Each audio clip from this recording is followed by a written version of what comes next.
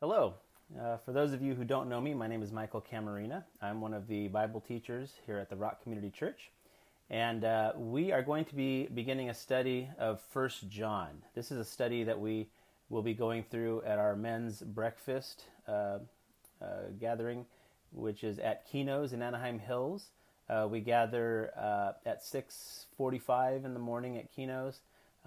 They're seating us outside because of the COVID-19 pandemic, and the original intention was to record these teachings as they were being taught at men's breakfast, and then to post them on the website.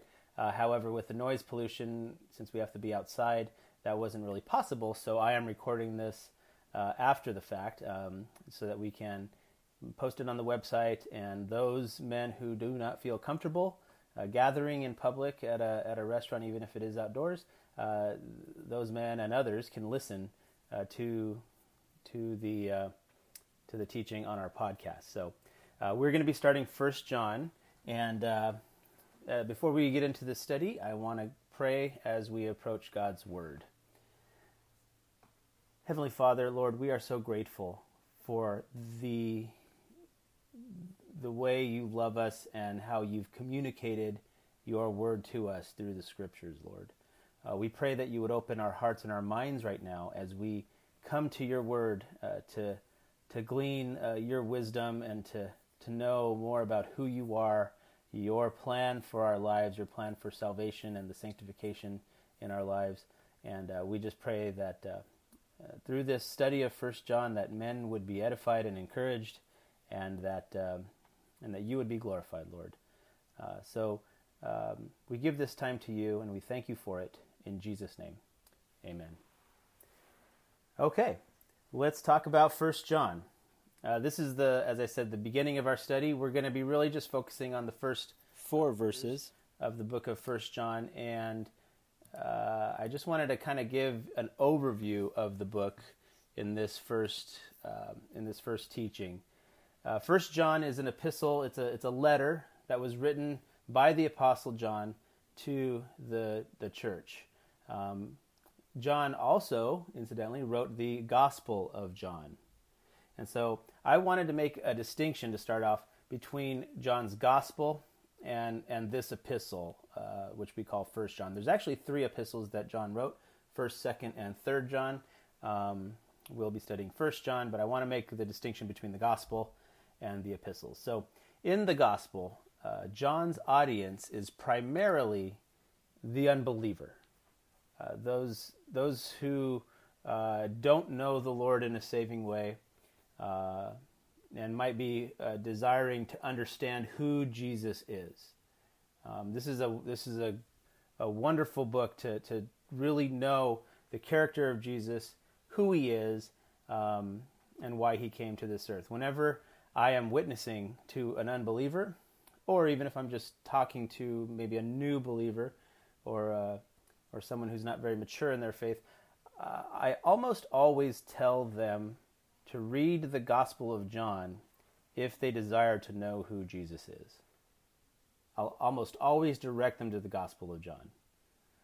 And that is because the Gospel of John gives the reader a very vivid picture of the person of Jesus Christ. We really get to know who he is. So the Gospel of John, you could say, is very evangelistic.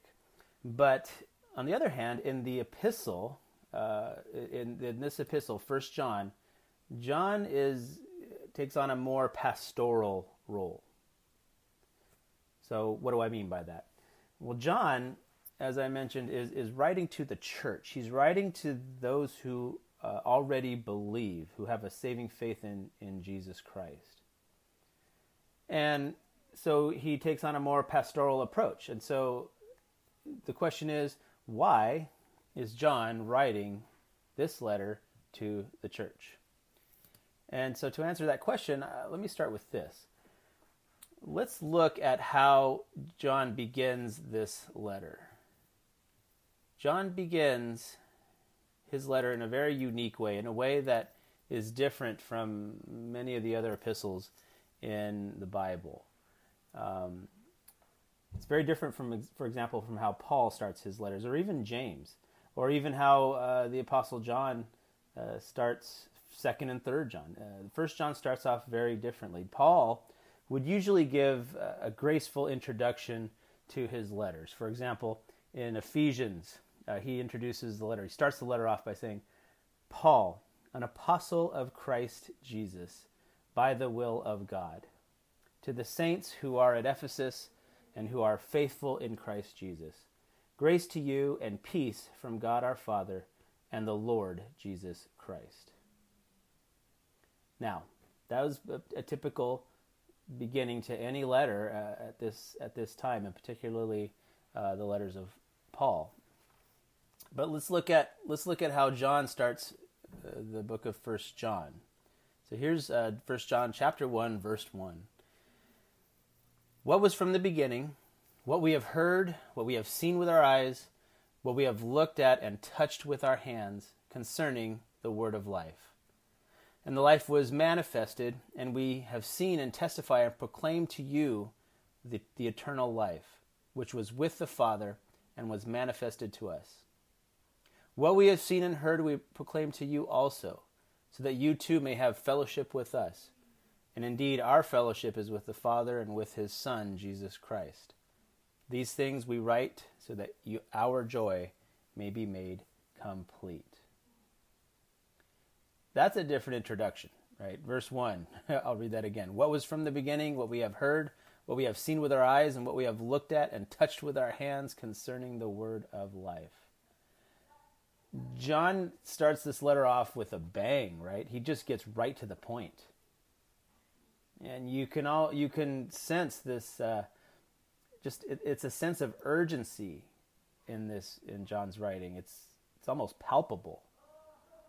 And so, what is it that is so urgent that John feels that he must skip the pleasantries of a traditional introduction and get right to the point? Well, let's get a little context here to answer that. John probably wrote this first epistle in the 90s AD. That would put his age somewhere in his 80s. This would have been anywhere from 50 to 60 years after the death and resurrection of Jesus Christ. So the church is in its infant stage, to be sure. The church is relatively new and young. But at the same time, 50 to 60 years, that's a significant amount of time that's passed since the formation of the church. Many people in the church at that time may not have even been alive when Jesus walked the earth. A lot of them wouldn't have been born yet.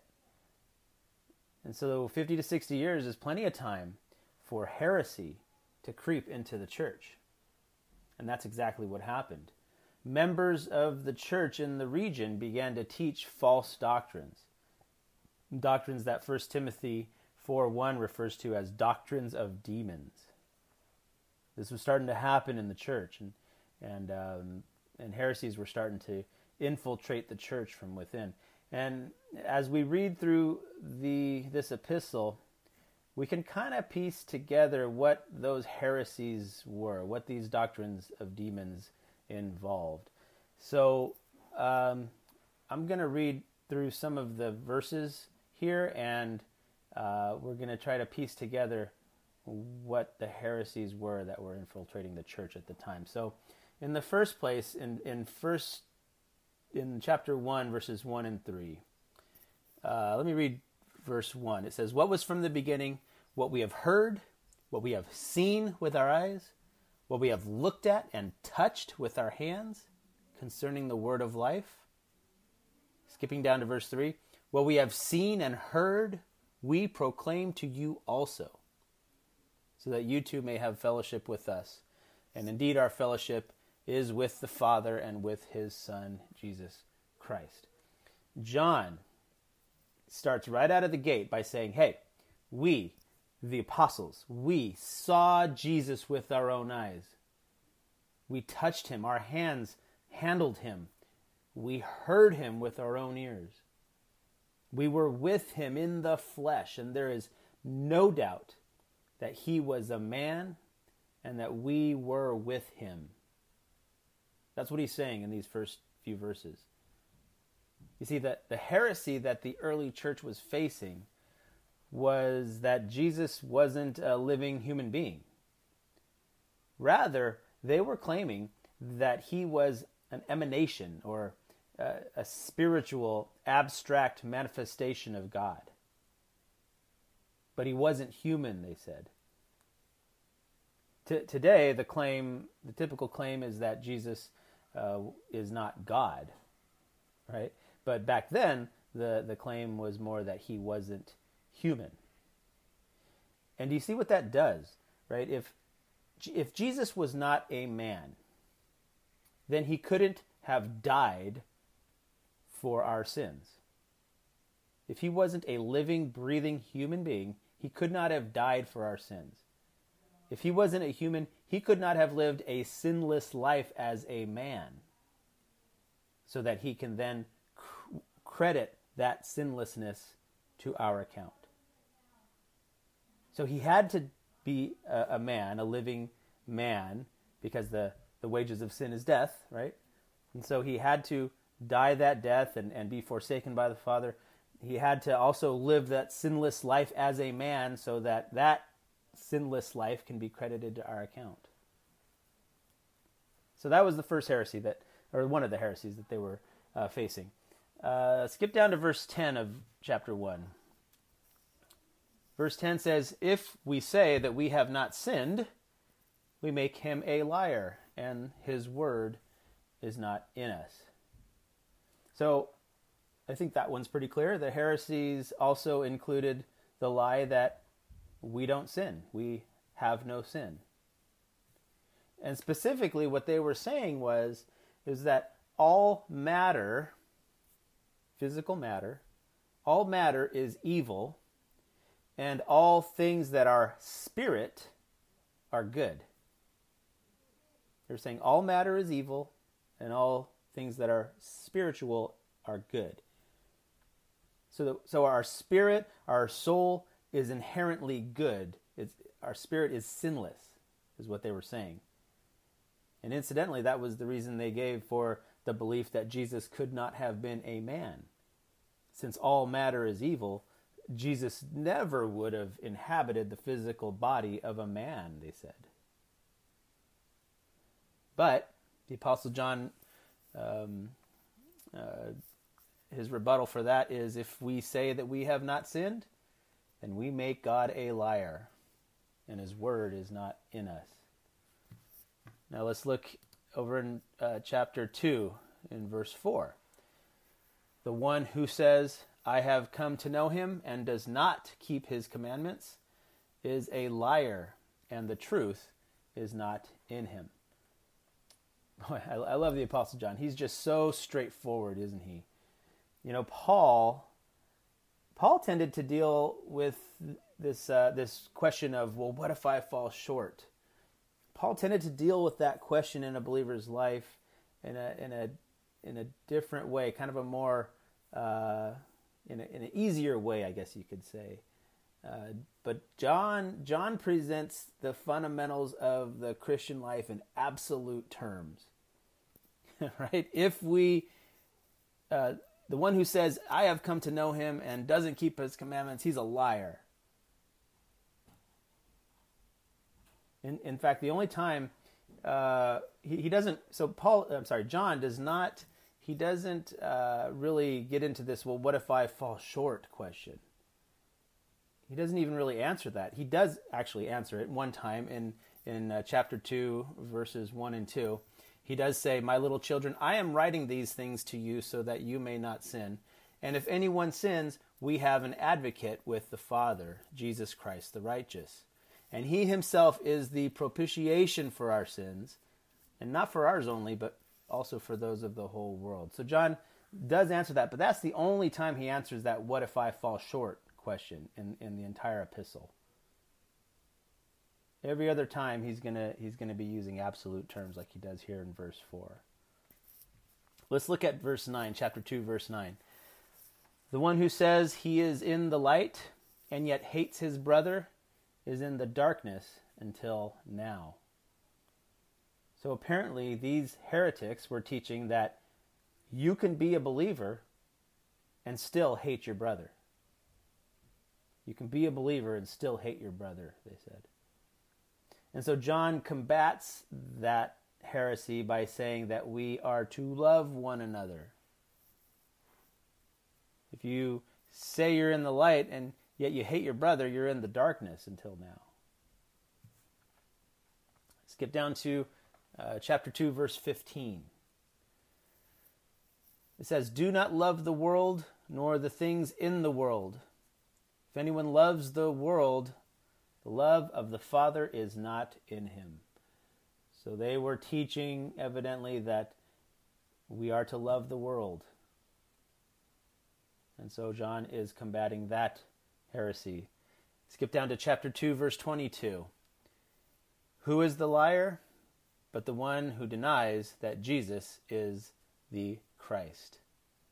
This is the Antichrist and the one who denies the Father and the Son. So they were teaching in some form that Jesus is not the Christ. So these are the heresies that had entered the church and that the Apostle John was combating. And these heresies are the beginnings of what is commonly referred to as Gnosticism. This is the an early form of Gnosticism in what would ultimately end up becoming full-blown Gnosticism. So what is Gnosticism, right? What is it, and why is it important to be aware of it? Gnosticism, the word comes from the Greek word gnosis, and these all have a silent G at the beginning. So the Greek word gnosis, Gnosis, which means knowledge. So it was founded on the idea that there was some people who have special knowledge of the things of God. Right? You've heard of an agnostic. An agnostic is someone who believes that we can't know God. There might be a God, but we can't know that God. It's different from an atheist. An atheist believes there is no God. An agnostic believes that we can't know God. Gnostics, on the other hand, as opposed to an agnostic, Gnostics believe that not only can we know God, but that they are the only ones who truly know God. So an agnostic believes we can't know God, and a Gnostic believes that they are the only ones who truly know God. They have special knowledge. And so modern Gnosticism appears in the form of things such as New Age theology. Right?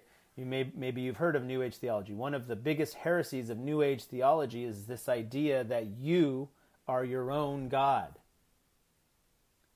Your experiences, your thoughts, your inherent goodness should be the basis for all your decisions, all your beliefs.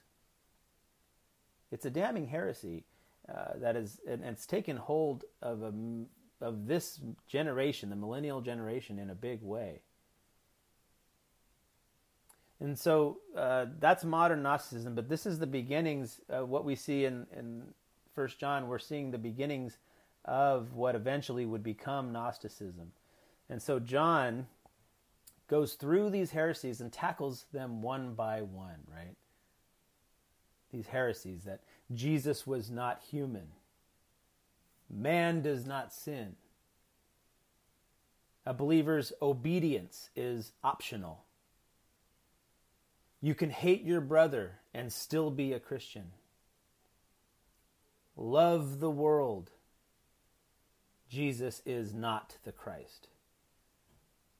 These are the heresies that John is dealing with and combating in this epistle of 1 John. And then John does something very interesting in chapter 2.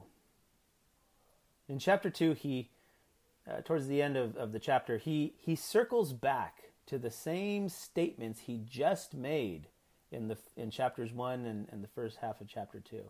He circles back to those statements and he expands on them. In fact, he circles back 3 times, so that he goes through these same truths a total of 4 times. And each time he circles back, it's kind of like this spiral. Think of a spiral staircase. Each time he spirals back to these truths, he expands on the thought a little bit more each time and gives us a little bit more depth to these truths. Whereas the Apostle Paul's epistles were more linear, right? So if this is true, then this, and if this is true, then this, and so forth. Where Paul's epistles were more linear, 1 John is written in a circular format. And this is what makes 1 John so pastoral. It's like John is having a conversation with his children. He's just talking to his flock. He's trying to protect the flock from the heresies in the church. So, as we go through this epistle, as we study this epistle, let's think about that. Let's think about how John circles back and he's just having a conversation with the flock, warning them of these heretical teachings. Let's think about these things as we study this epistle. I would encourage you to read through 1 John multiple times, start to finish in one sitting. And as you do that, think about how John is being pastoral, how he's talking to God's children, warning them of the heresies that we're all in danger of. So think about those things as you hear the words of the Apostle John under the influence of the Holy Spirit.